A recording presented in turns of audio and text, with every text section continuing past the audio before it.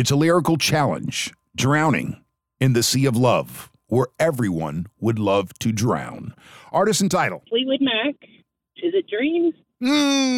So close. Hey, was it Boss Gags, Drowning in the Sea of Love? Nope. Is that Fleetwood Mac, Sarah? Yes, it is. From Fleetwood Mac's Tusk, their 12th album released on this date, 1979. Who's this? This is Bill. Bill, congratulations, man. You're going to go see John Mellencamp next February. He'll be in town the 13th through the 15th at Ruth Eckerd Hall. We'll get you a pair of tickets for one of those shows. Awesome. That's great. For the rest of you, the Eagle pays your bills with $1,000 cash coming up next.